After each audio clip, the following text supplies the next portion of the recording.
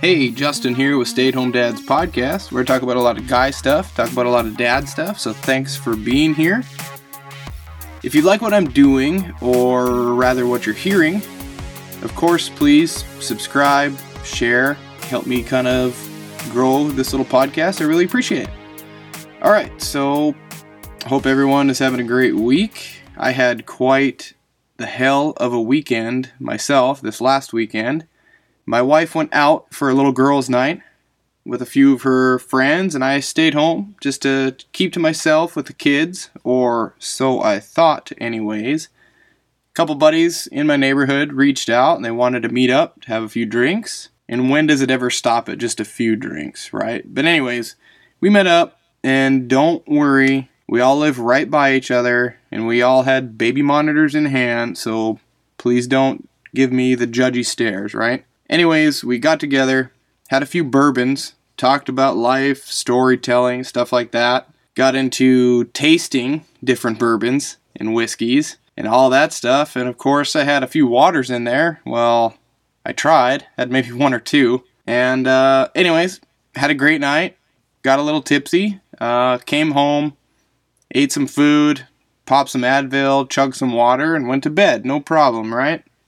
Figured I'll be fine. I was a little inebriated, but I figured I'll bounce back in the morning. Jesus Christ, was I wrong.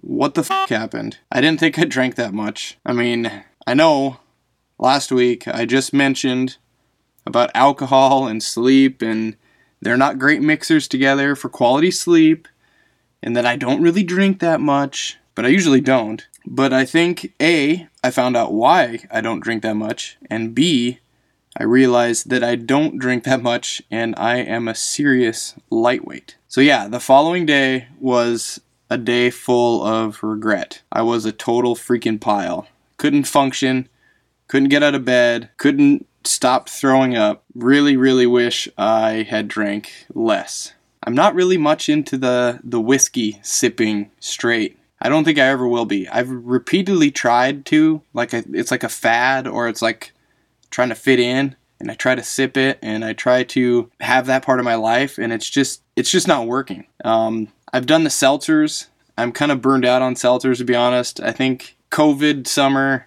everyone was hot and heavy in the seltzers, and now I'm just over it. Honestly, you give me a nice couple glasses of wine, a cab or something, and I'm super happy, but that's besides the point. But anyways, I think I'm going to go on one of my long, dry stretches of no alcohol once again. It derails my diet, makes me feel like hell. I don't know. I just gotta take a break, I think. Every time I drink excessively, I regret it. Is that how everyone feels? I guess I would imagine so. Nobody likes to be hungover and feel like hell the next day. But I've never been much of a heavy drinker.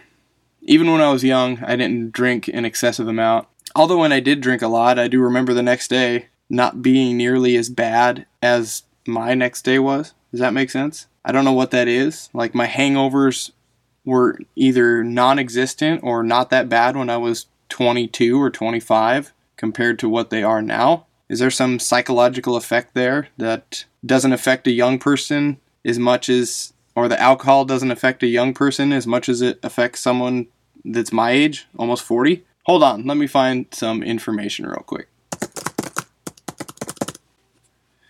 Okay, this is what I found out of my genuine curiosity.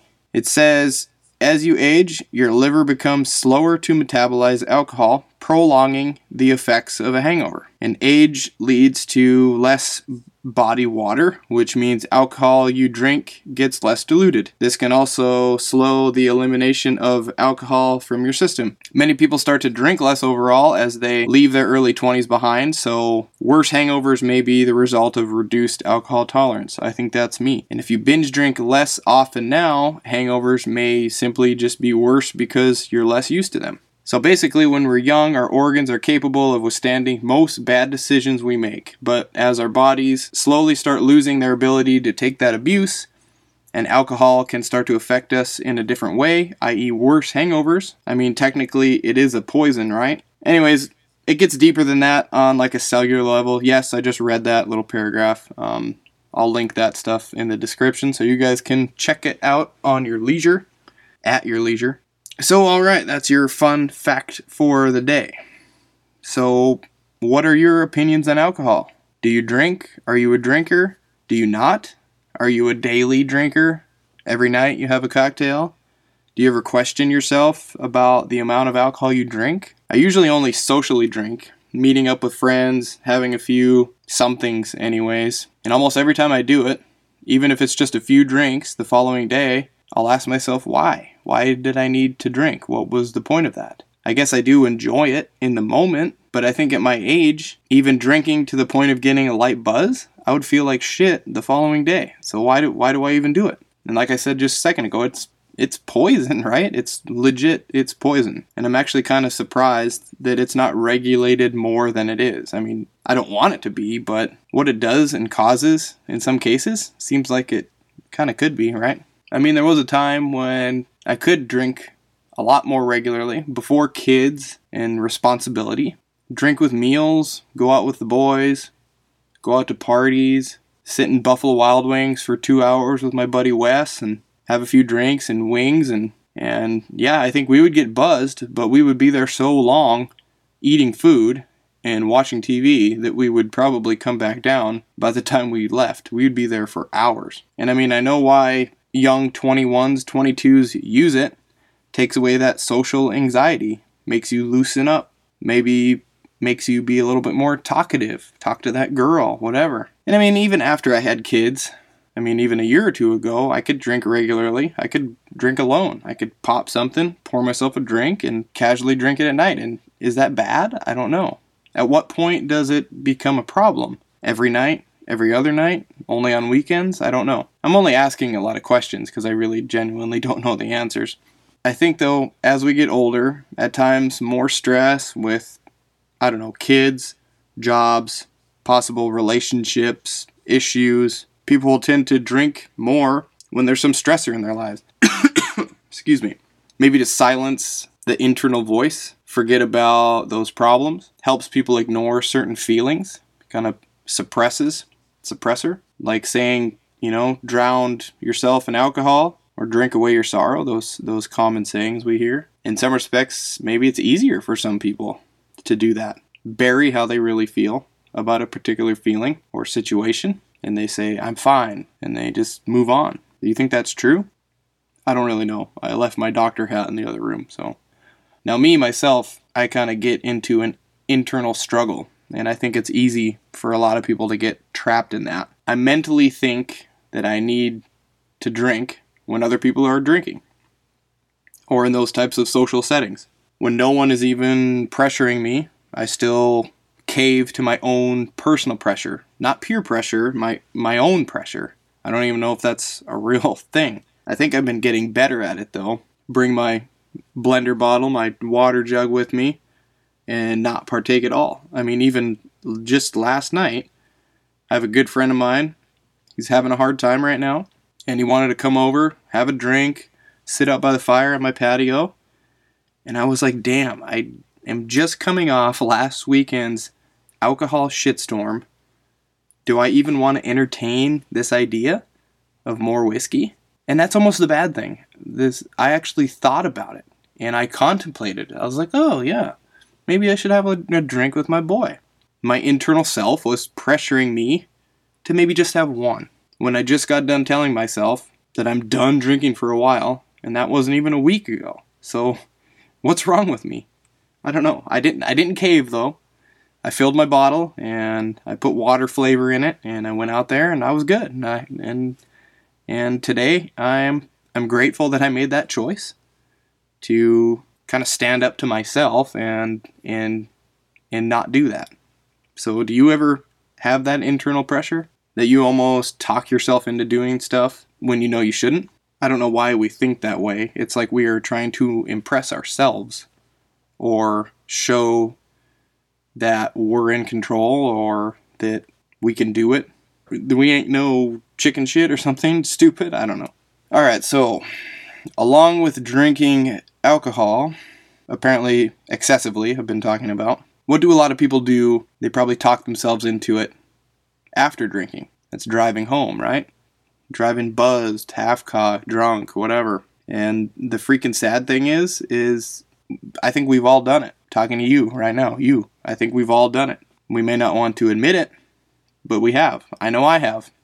I'm not proud of it, but I'm going to admit it. You talk to yourself, you end up saying, hey, I'm fine. I'm good. Just like the commercials on the TV. You look in the mirror at the bar, and you're like, yeah, man, I'm good. I'm good. You point at yourself. Pew, pew, pew. Finger guns, you know? I'll just drive straight. I won't speed. Blah, blah, blah. And a lot of people get away with it. But I don't know what that is, what that struggle is either. That we can't leave our car somewhere overnight, or, I mean, we're under the influence, I know, so we're not thinking clearly, so let's be honest, that's probably why. And like I said, I've done it. It was a long ass time ago, but it sticks with me. It's a vivid memory for me. And I've never really even told this story, but I was out with friends, and there was this girl that I was off and on dating a little bit, and it wasn't my wife though, this was before then, and she was supposed to meet up with us. Well, she shows up to this bar, and she actually showed up with like another dude. And I was like, what the hell is this? Well, she proceeds to dodge me and ignore me the whole night. So I guess we must have been really off dating and not really dating. I don't know. So of course I take a couple shots. I think I had some Jack Daniels. Had a couple beers. And I said, to hell with this. And I left. Hopped in my little Eclipse and peeled out of there. Don't judge the Eclipse now. This was Fast and Furious days back in the... way back when, but anyways, hopped on the freeway and started going home, and I probably knew I shouldn't have been driving, but I told myself, oh, I don't feel bad. And then what happens a few miles down the road? Boom, red and blues behind me, shit. So I stop, pull over, and the first question out of this officer's mouth is, hey man, how much you had to drink tonight? And I just like, ugh. And of course I try to dodge it and cover, oh, I'm just messing with the radio, oh, I dropped my phone or whatever. Well, I get pulled out of the car, side of the freeway, cars are going by, you do the whole field sobriety test, touch my nose, walk heel toe, walk in a line, all that stuff, which I did fine. And then he pulls out the little huffer blow through BAC checker deal. What's it called? I don't know. I blow through that. 0.065. Legal limit in Nevada is 0.08. So yeah, I was under the legal limit, but it wasn't by much. And he told me that. And he asked me where I was going, and I said, I'm just going home. And he said, you go straight home. And that was it. And after that moment, it just seemed to be a lot more real for me. And I dodged a bullet. I was a CDL driver at the time, and CDL limit is 0.04, so it's half. So I got lucky, I think. And I mean, granted, this was before rideshare stuff, but I could have left my car. I could have called a cab. I could have stayed in a hotel. I don't know. But in today's age, we have Lyft. We have Uber. We have all these ride shares. I would think that DUIs would be on like a huge decline, right? And I was actually curious about that. So I looked up some data. I looked up 2018 data, and there were just over 1 million DUI arrests. 1 million arrests in 2018. And over 10,000 dead from DUI, drunk driving related accidents in 2018. I know it's a little bit old, but that's all I could find at the time. And that seems like a high ass number, honestly, for something that's based on a fucking decision. Like, it's a decision. You make the decision to get in your car and drive. And whether you kill yourself or whether you kill some family, it's still, that was a decision that one person made that changed people's lives, right? And I think that's why I think it bothers me a lot more, the whole DUI and driving under the influence thing now versus when I was younger, is now I have kids, and you think a little differently.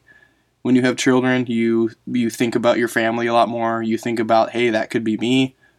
I could pull out in my green light and get T-boned by some guy that's drunk. I mean, it happens every single day.